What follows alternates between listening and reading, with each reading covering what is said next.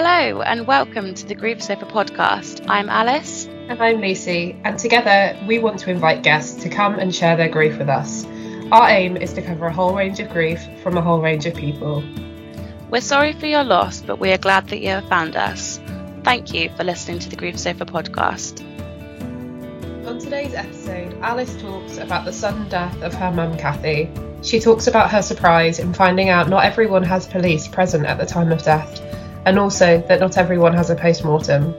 We discuss one of our favourite books, Grief Works, and we share our love for Julia Samuels.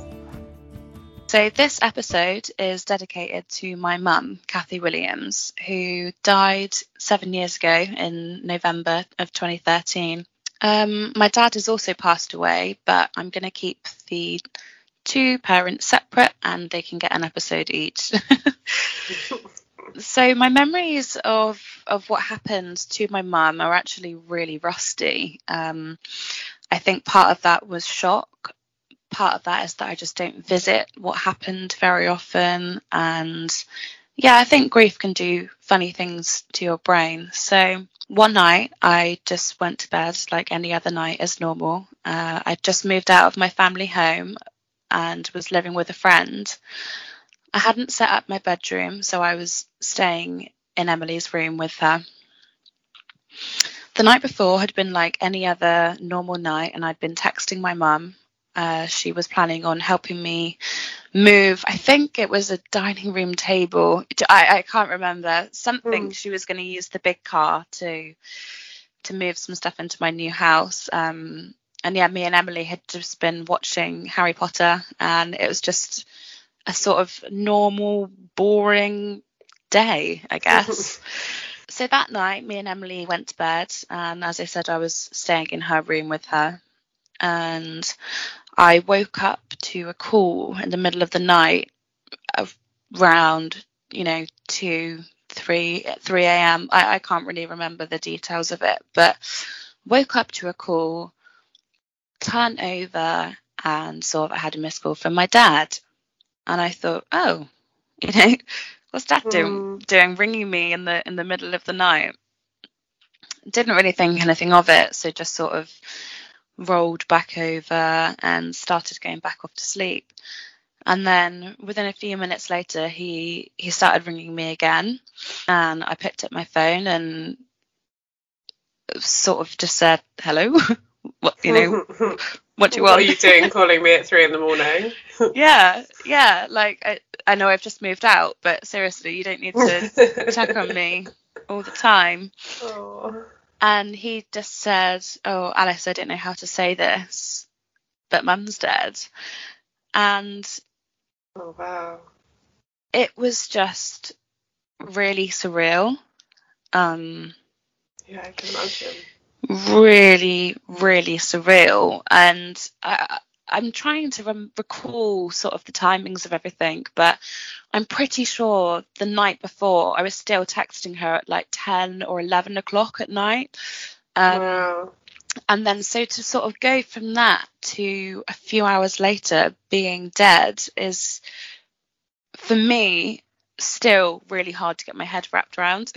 Yeah, such a huge contrast, isn't it? So what had happened is my dad had got into bed, and Mum joined him a few hours later, and she'd sort of gone into the bedroom, got undressed, put on her pajamas, folded her clothes up neatly on the floor, and got into bed with my dad. And from what Dad said, she made a bit of a funny noise, and he sort of asked, Cathy, you okay?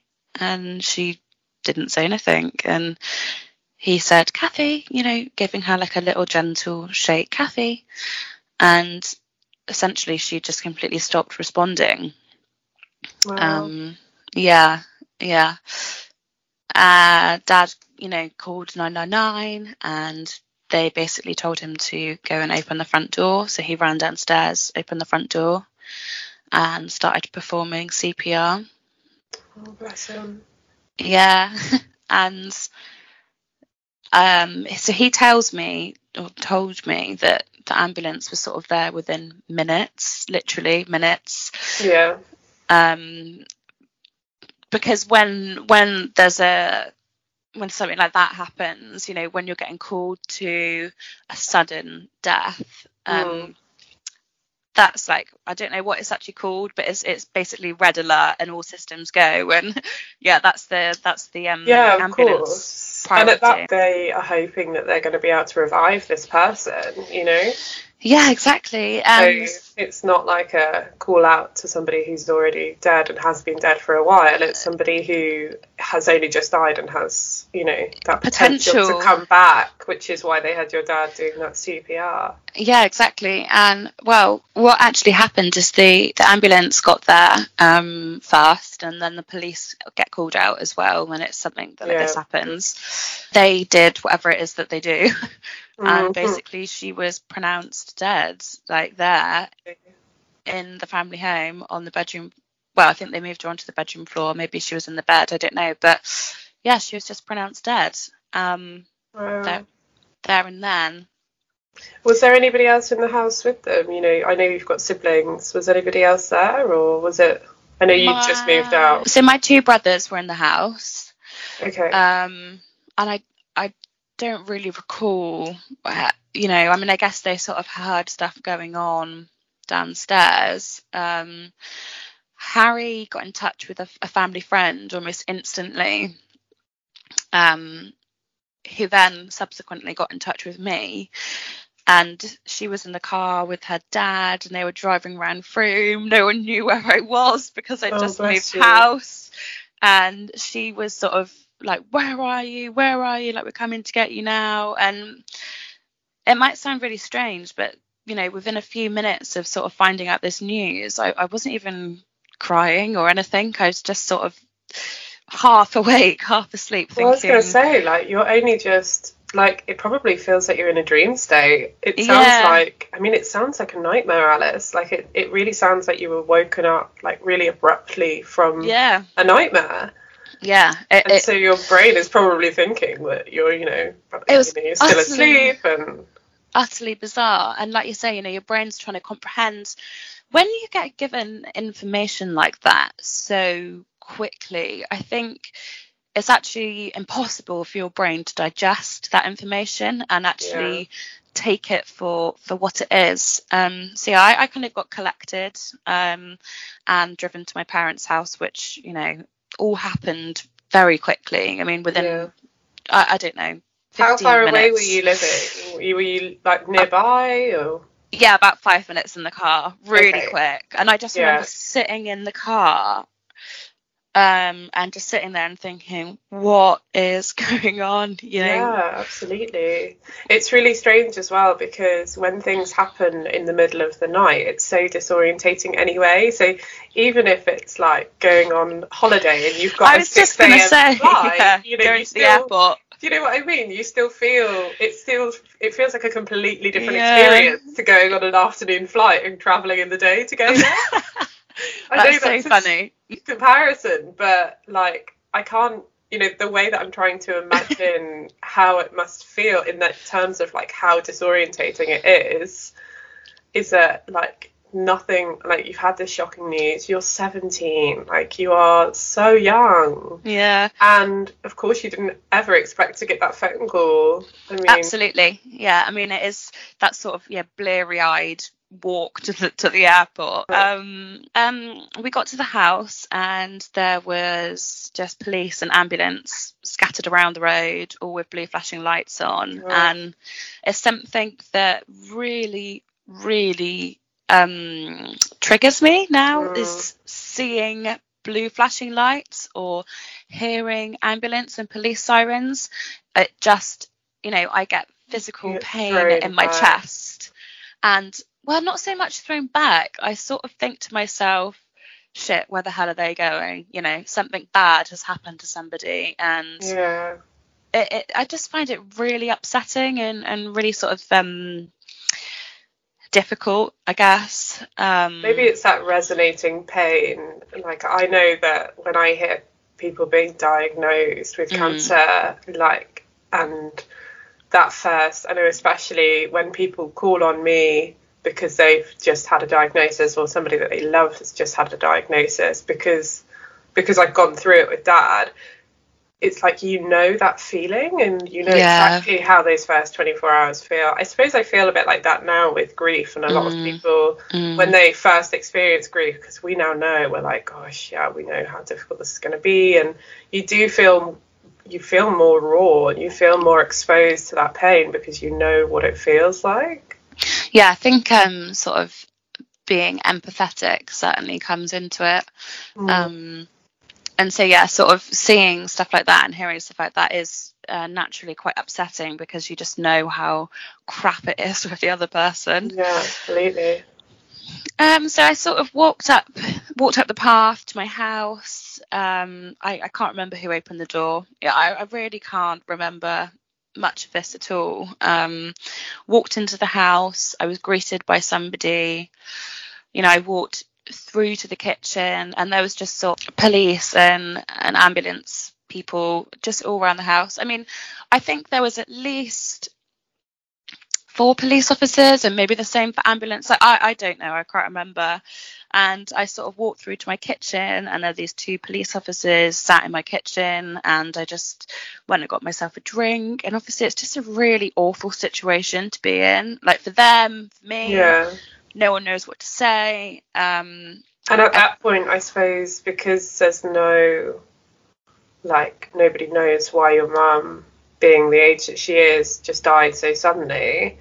At that point, it's like, it feels weird for me to think of you having police in the home when the person dies, because obviously with my dad, like, we knew that he was going to die, so there was no suspicion around it. But how did that make you feel, like having... I don't know. And actually, interestingly enough, it's something that I had only thought about recently, is that not everyone has police in their house when somebody dies. And the other thing, listening to you talking about your dad in your episode, was that not everybody has a post-mortem. Yeah. And my mum did. And I guess it was literally only last week when we were recording that I thought, oh, like, does not everyone have that done? Yeah, of course. Because both of my parents died suddenly and unexpectedly and had to have post-mortems. And, you know, it's distressing, to be honest. And it's one of the memories I have after mum dying a couple of weeks later was my dad sort of breaking down in tears and telling me that they were having to remove my mum's heart for further testing. And it's really sort of traumatizing and really difficult thinking about that. And yeah, of course, I don't know, I guess I just thought it happened to everyone. But why would it? You know, they're not just going to go slicing up people for no reason. Sorry to put it like that, but that's you know, it's really how it feels. I mean, that's what it is. I think that there is a misconception as well, because I think, like, when we see death on TV or in films, like, usually there is a post-mortem, usually there is so, you know, they take them away to go somewhere, and either they're organ donors, so they take out whatever organs they're using, or they go to research, or they do, or you know, they have to have a post-mortem because the death has been suspicious. There's like, because there's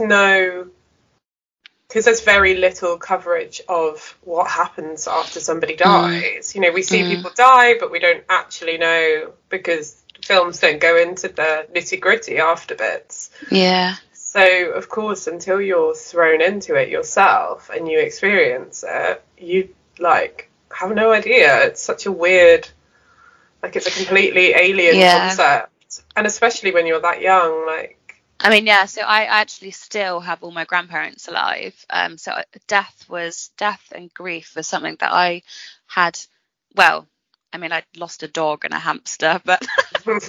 Not quite the same. It's not quite the same. So with the police being there, I'd now by this point sort of gone upstairs to my family sitting room. I think by this point my sister was also there. She was also living, 5 minutes away. This family that had picked me up were there. And essentially the police officers sort of said, do you want to go and say goodbye to your mum? And I just thought, oh God, it was really just this question that had just come out of nowhere. And I thought, this is bizarre. And this is real. Yeah. And so my sister sort of looked up at me and, she was there. My sister looked up at me and she said, come on, I'll come in with you. I'll hold your hand. And we walked into my mum and dad's bedroom, and she was, just lying on the bedroom floor. It's not really an image that I can actually remember that well. I don't really remember what I said to my mum. I don't really remember any of it. I just sort of went in. I think I held her hand, or there was certainly some form of contact with her body, because I remember it being really cold, and essentially she just looked like she was sleeping, because she hadn't been dead that long, and she just looked peaceful, I guess. Is that the right word? I don't know. Yeah, no, I think it is. And it's interesting, because if you've never seen a dead body before, it's really hard to describe the level of absence. It's so surreal. Like, although, we're talking about your mum dying 7 years ago, and my dad died 8 months ago. And I think even now, I don't have a really clear image of him, like, when he was dead, because it didn't look like him. Like, he just wasn't there. And it's like when I talk about after he died, and I'm like, we sat with Dad's body, and I'm not saying we sat with Dad, because it wasn't Dad. It was like we were in this room with this shell of a person, because that's what it was. It was just like a vessel that he lived in. And it was so apparent that he wasn't there. And it's so it's interesting to hear you say, like, I don't really remember. Like, I think it's hard to forget the feeling of somebody going cold, because that's quite a significant, like, you don't touch things it's like touching a mannequin. It's like, it just doesn't feel like real skin anymore, because it's cold. I think I can definitely, I'll talk about my dad in another episode, but I actually struggled with the image of my dad's dead body quite a lot, and so it's quite different whether that will stay with me or not. But I certainly remember the coldness of my dad as well. It's just really haunting. It's just, just horrible, to be honest. Like, there's no other way of putting it. Yeah. Strange, because that level of, so when my dad died, he had like a slight smirk on his face.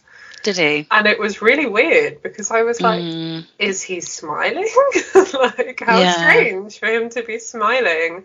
And actually, I've spoken to a couple of people who said the same thing, because they just look peaceful. Like, I think that's just, they just look, But it must be different for you, because, you weren't she wasn't sick, she wasn't expected to die. And so there wasn't like any kind of deterioration in her health, because none at all. So immediate. Nothing, like, absolutely nothing happened at all. And, like, funnily enough, I remember she had an appointment to get her nails done that day, and either me and my sister were like, oh, we must remember to call them and say that she's not coming in. And it's your brain sort of goes into this. If she didn't turn up, I know that the salon would sort of lose out of money, but I'm sure they'd understand that the family of this dead person hadn't let them know. It's just, I think they definitely understand.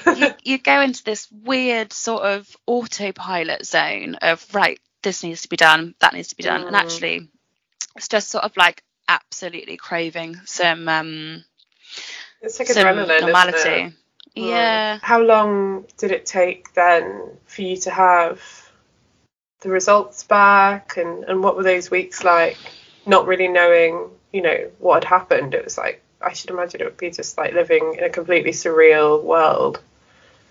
Honestly, like, I've just got absolutely no recollection of it whatsoever. Like, I really don't. And even for probably 2 years after my mum died, my memories are so hazy. I cannot tell you what I did. I cannot tell you who I was seeing. I cannot tell you how I felt. I really can't think about any of those. Not that I can't think about them. I don't have memories of them.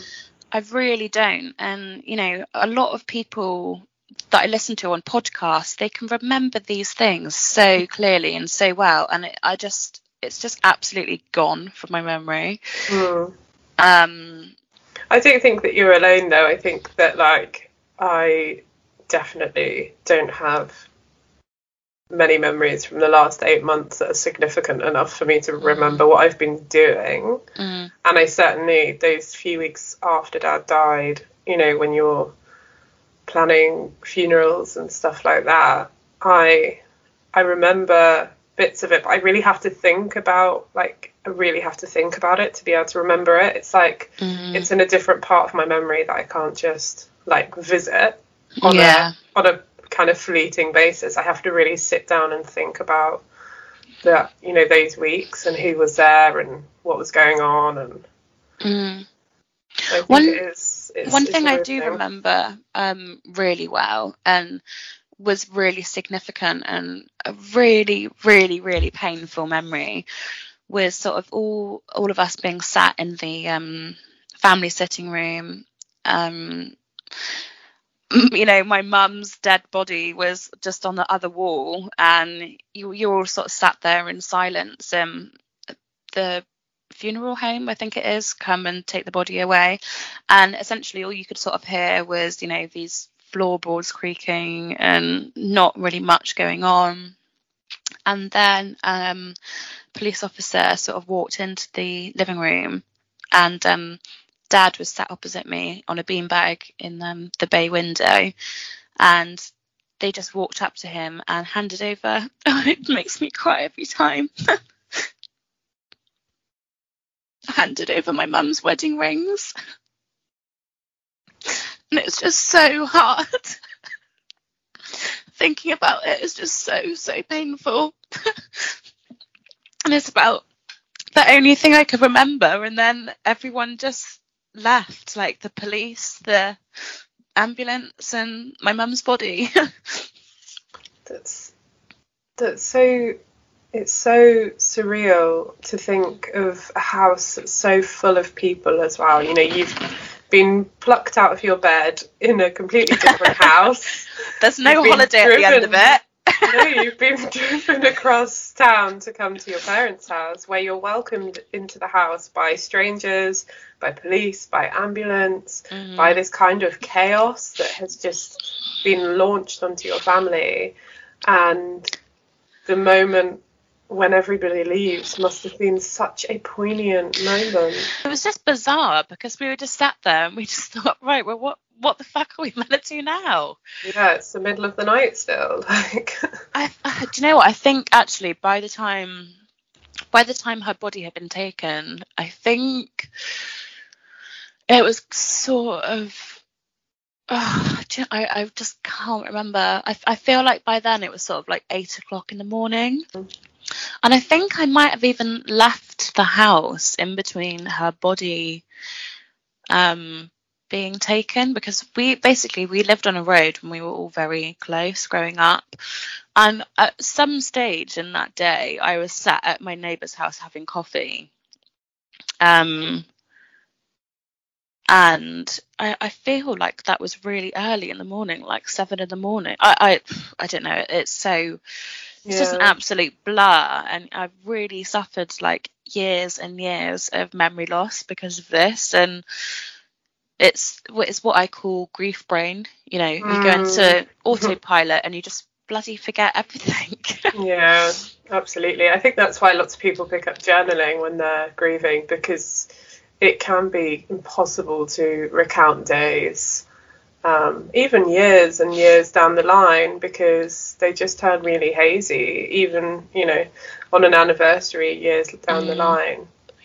Yeah, interestingly enough, I have done sort of bits of writing. And reading back, looking at them, I think, who the hell wrote this? Like, I don't remember this. And it's really bizarre. It's almost like you're looking at yourself from a third party perspective. And it's just, yeah, it's really hard to comprehend. Yeah, it's funny when I think about, I read a eulogy at my dad's funeral, and I read it the other day for the first time since the funeral, and I was like, God, did I write that? I can't believe that the 2 weeks after he died, I managed to write. I was the only one out of me and my siblings who read. And I was like, how did I write that down and read it out? And like, it just doesn't even sound like it's so weird to think that the words that I wrote down are still there and I don't remember doing them. Yeah, so none of us read at my mum's funeral. We literally had the celebrant speak, and that was it. And it's not really a day I remember that well. All I sort of remember from mum's funeral was just driving in, and you sort of drive in along this road, and then there's quite a steep hill. And as we were driving down this hill, there was just this sea of faces looking at us. And I just thought, oh, it was just so bizarre, like so bizarre. And yeah, sort of the funeral happened, and I honestly cannot recall it. I can't recall it at all. Do you remember when it was in relation to when she died? Was it? Yeah, so I do know when it was. It was on the 3rd of December. So she died on the 20th of November. And oh, wow. So it was quite soon after. The 3rd was, 3rd of December. Yeah, so 2 weeks later. Was her funeral. And I haven't even said how she died, like what she died of. She had a heart infection, basically, is what we discovered, called myocarditis. But she hadn't been unwell, like. No. She'd been fine in the day, and she wasn't feeling unwell or anything. No, nothing at all. And I sort of remember my dad sort of racking his brains, thinking, was she in pain? Yeah. Did she, but she. As she sat in the sitting room when he got into bed, there was literally a wall in between them. And, if she was in any sort of pain or discomfort, she would have gone in and said something to my dad. And the sort of fact that she went in and got undressed and, put her pajamas on and stuff, it doesn't signify any sort of indication of immediate death. Yeah, even the fact that she folded her clothes. Like, I mean, when I get into bed, I certainly, 99% of the time, just throw my clothes on the floor. So there's something really significant in my mind of, actually, she was well enough. It wasn't like she was feeling so rough that she just clambered into bed. Do you know what I mean? Yeah, I totally know what you mean. It just feels so surreal to imagine that she went from literally probably 30 seconds before folding her clothes and feeling fine, and then getting into bed and just stopping living. Like, that just seems really surreal. Well, I think I explained it to you before as plonking dead, which you find quite funny. I mean, it's not exactly eloquent, and I don't think there was actually any plonking involved, but it does feel like she just sort of plonked dead. Yeah, it's so sudden that there's kind of no appropriate wording for it, is there? So yeah, plonking probably isn't the right. I mean, it's just about as appropriate as the mystery of just dying so suddenly without any explanation, I suppose. Yeah. Other memories that I sort of have of around that time was quite soon after I started having quite severe nightmares. And within a few weeks, I remember having this really, really, really horrible nightmare about my mum. And we were sat somewhere together. I mean, the fact I can remember this is just stupid. My brain is just filled with so much crap. We were sort of sat on this picnic bench somewhere, and we were just sort of having a normal family outing, chatting away. And I turned to my mum and said to her, basically, what are you doing here? Like, you're dead. And her face sort of, she went like, made like a surprised face. And her face sort of went all warped, and she sort of disappear. It's just this horrible, haunting image in my head. And yeah, I've basically had 7 years of nightmares, like literal nightmares, which is just horrible. And I think it's a common subsequence of, you know, losing somebody or grieving. It's just a way of your brain processing, you know, not switching off at night. And yeah, it's weird, isn't it? I know when Dad died, I had loads of very vivid dreams of him being very, very, very sick, because he was, you know, the end of his life. He didn't look like him, and he's incredibly frail and incredibly skinny, and I had those dreams where I saw him being really unwell. And there's something, you know, like you say there about your mum, like saying to her, well, what are you doing here? You're dead. And the way that Dad was sick in those dreams, I was like, oh God, does that mean that he's sick wherever he is? Like, is there this kind of level of pain that continues after the fact that he's died? And I think those type of dreams are really common. And although they're nowhere near as frequent anymore, just last night I had one. And that's the first time in months I've had one where he's been sick, and it's been incredibly painful. Yeah. And so I think they do just, unfortunately, they stay with you, because I think, like you say, it's just your brain's way of understanding what's happened and dealing with the fact throughout the rest of your life, because you never live without it again. You know, you never live without the grief. Interestingly enough, I just want to draw up on something that you've said there about questioning whether your dad is in pain or whether, you know, he feels sick now. So our favourite author, Julia Samuel. Fangirl. If you're listening, Julia, I love you. So Lacey recommended me this absolutely fantastic book called Grief Works by Julia Samuel. And I'm currently still listening to it on Audible, and I sort of listen to it on my walks, and it's just absolutely brilliant. So I'd really, really recommend listening to it. And one of the things that she touches on in the book is that it's really common to, if you have been bereaved, to have concerns about whether the person you have lost is in pain, is, you know, cold, or still sort of has feelings. And it's something, you know, it's stuff like this in the book that she says, and I go through listening to it, and I think, oh God, you know, thank God that's not just me thinking that. Yeah, I think that book, like, one of the best things about it is that it really made me feel like, oh my God, I'm not on my own when I think like that. And I think that's one of the reasons why I love listening to grief podcasts, because hearing other people's experiences and having that solidarity, having that shared experience makes you feel less alone. You know, you don't feel as crazy like me talking to robins along the walks, when you know that you know, you talk to people who are doing exactly the same thing, or having dreams like this, or having anxiety, or any kind of I know for me, the kind of physical grief, that pain, you know, like the actual fatigue and the aches and the headaches and that kind of thing, that I had no idea existed before I listened to podcasts and listened to books, and actually learn that this is quite common for lots of people.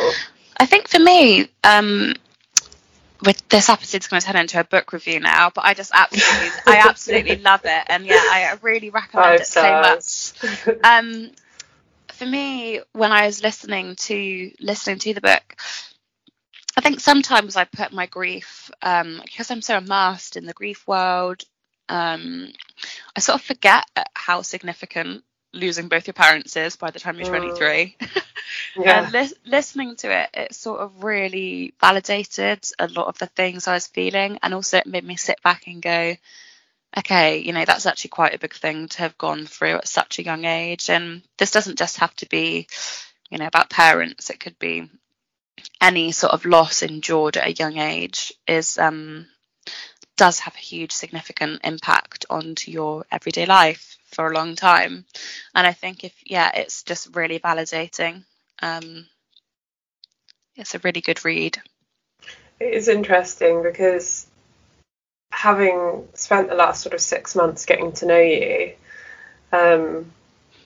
and how you clearly have been going through this, going through grief for such a long time, and now, like you say, having lost both your parents at the age of 23, it was like, for me, that just blows my mind.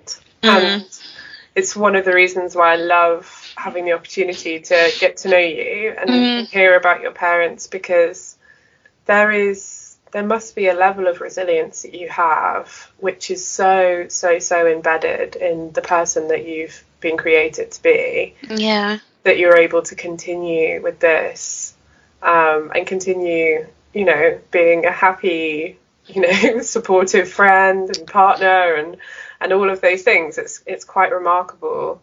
Aww, Lucy, you're so kind. Trying to make you cry on the pod. Yeah, literally, I'm just sat here getting emotional.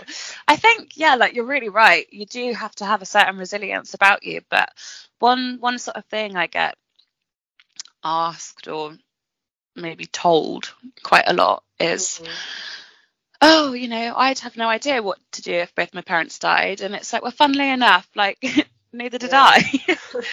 But you just sort of, I don't know. And one thing that was told to me that really resonated with me, and it was really stuck with me, is quite often when you're grieving, people would tell you to take a day at a time. And it's too much. A day at a time is too much of a chunk.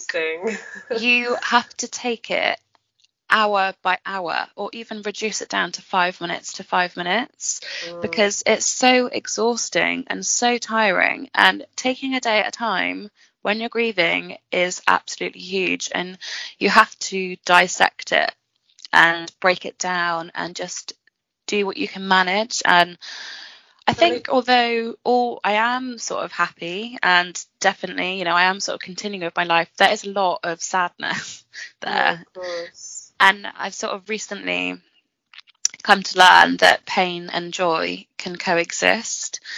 And you can sort of be absolutely, utterly heartbroken and still be happy at the same time. And I think it's quite hard to get your head around that sometimes, but they definitely can coexist. And you certainly shouldn't feel guilty for feeling happy if you're grieving.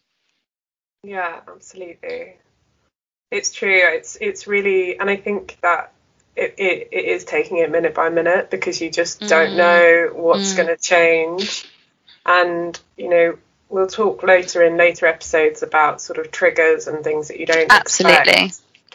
But they can just come out of the blue. You can have a really normal kind of okay day, and then, a song might come on in a shop and you'll fall into a ball, and you'll need to kind of be in that sadness for a while. And I think grief teaches you how to adapt and how to be resilient.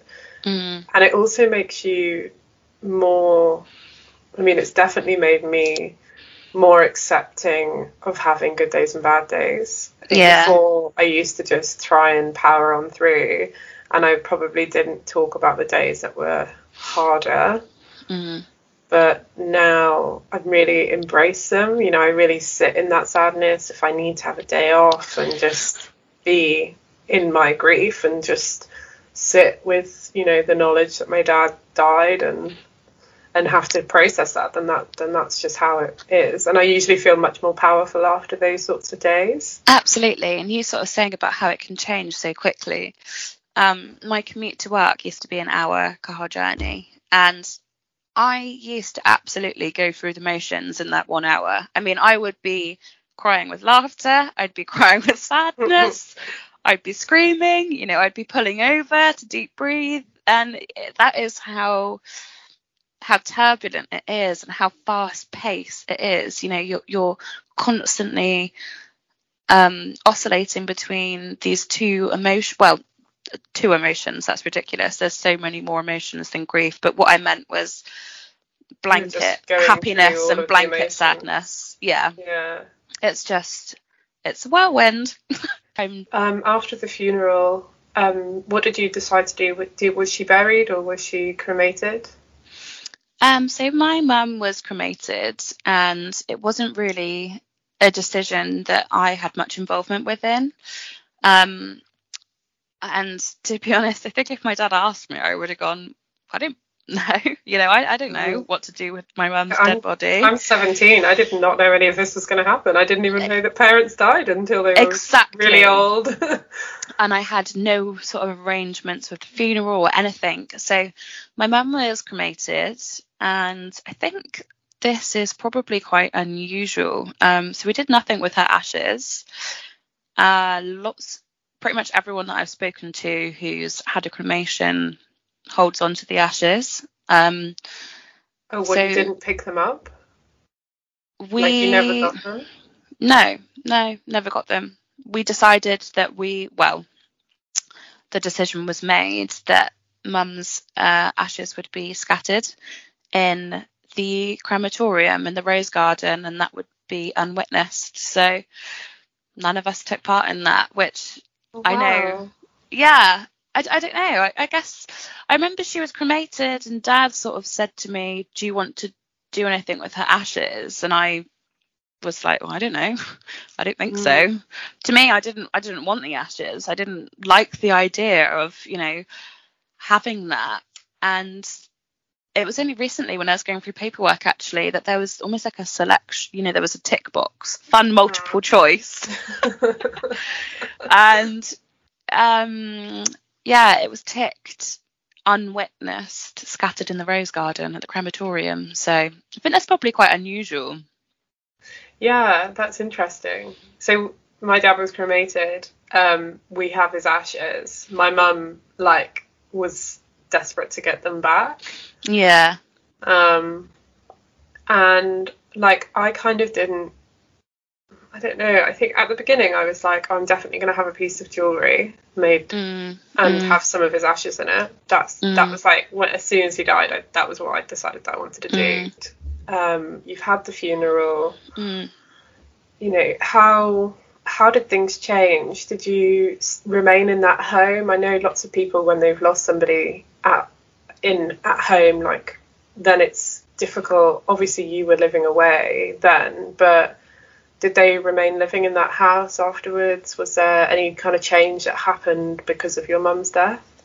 Dad stayed there then for 4 years. Okay. And it very much stayed the family home. It was still the family home. And it wasn't until 4 years later when he sort of sold the house. That's the beginning of his journey. That was the beginning of the end for my dad, selling that house. It just, and that is a whole other episode of sort of what went wrong with him. The house, to me, still is my family home. I mean, Mum and Dad moved in there in 1996 when I was 6 months old. So that house will be, and always will be, my family home. Yeah. I sort of go past it now, and I sort of look at it and just sort of long for those days of pre-death. I just pre-grief. long. Yeah, I just long for being this sort of innocent 16-year-old who, just sort of had supper cooked for them every night and had a lovely parents. And so I guess seeing the house now is really difficult. I mean, I try to, it's opposite the park where I walk my puppy, but I still sort of look at it, and I just look at it and think, gosh, so much went on here.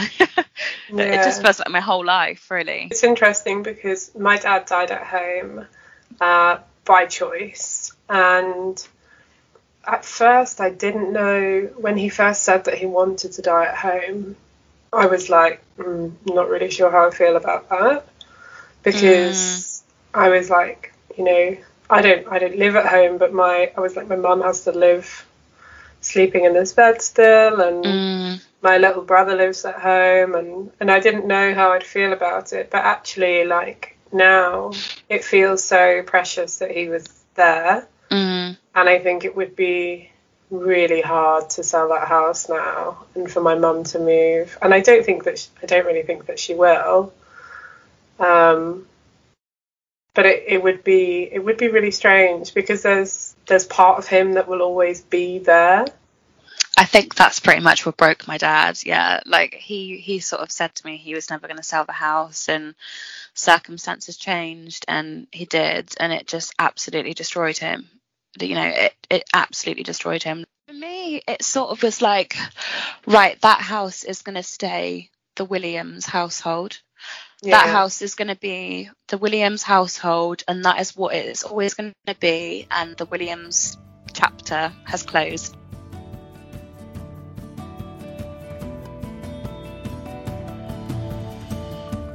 Thank you for listening to this episode of the Grief Sofa podcast.